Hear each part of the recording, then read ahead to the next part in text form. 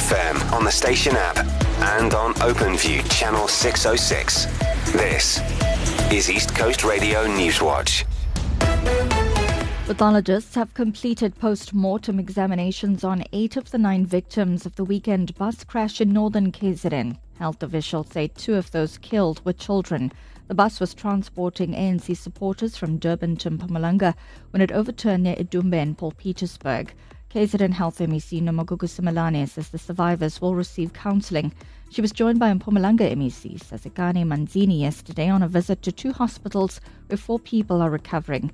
Simelane's praised emergency teams and healthcare workers for their swift response on Sunday. I must appreciate the response time of our team in the province of KwaZulu-Natal and the coordination of the health workers, because they were able to respond as quickly as we expected them to. And had that not happened at this point, we don't know what would have been the outcome. Education and healthcare. Political parties in KZN say they expect the Premier to outline her key priorities in these sectors when she delivers her State of the Province address. Zulu King Mrs. Zulu Kazwelithini will officially reopen the KZN legislature in Maritzburg today.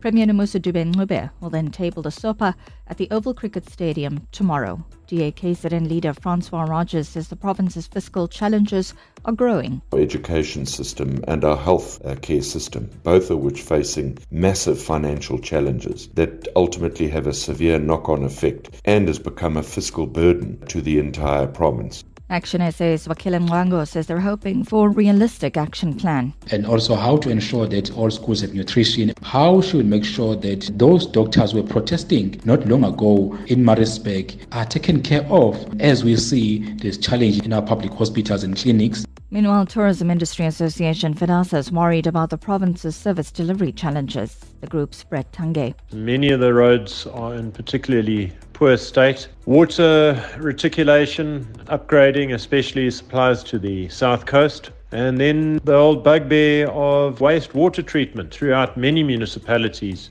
Down under, police say they found the bodies of a TV presenter and his flight attendant boyfriend near Sydney in a case that's gripped the country. A police constable who had been in a relationship with the broadcaster has been charged with 2 counts of murder. The discovery ends an almost week-long search for the men who are both in their 20s. The 28-year-old officer is alleged to have shot the pair at a home before transporting them to a rural area outside Sydney. The weapon was later found inside a police station safe. And a reminder that teams from eThekwini will begin the process of installing new valves at the Northern Aqueduct pipeline this evening. The pipeline, which carries water from the Durban Heights treatment works to Durban's northern parts, will be shut down until tomorrow afternoon. The municipality says this is part of efforts to restore water supply to areas that have been experiencing prolonged outages. You've been asked to use the resource sparingly during this time. Durban's reaching a high of 25 degrees today, Maritzburg 21, Richards Bay 26. I'm Newswatch's Natara Nadesan.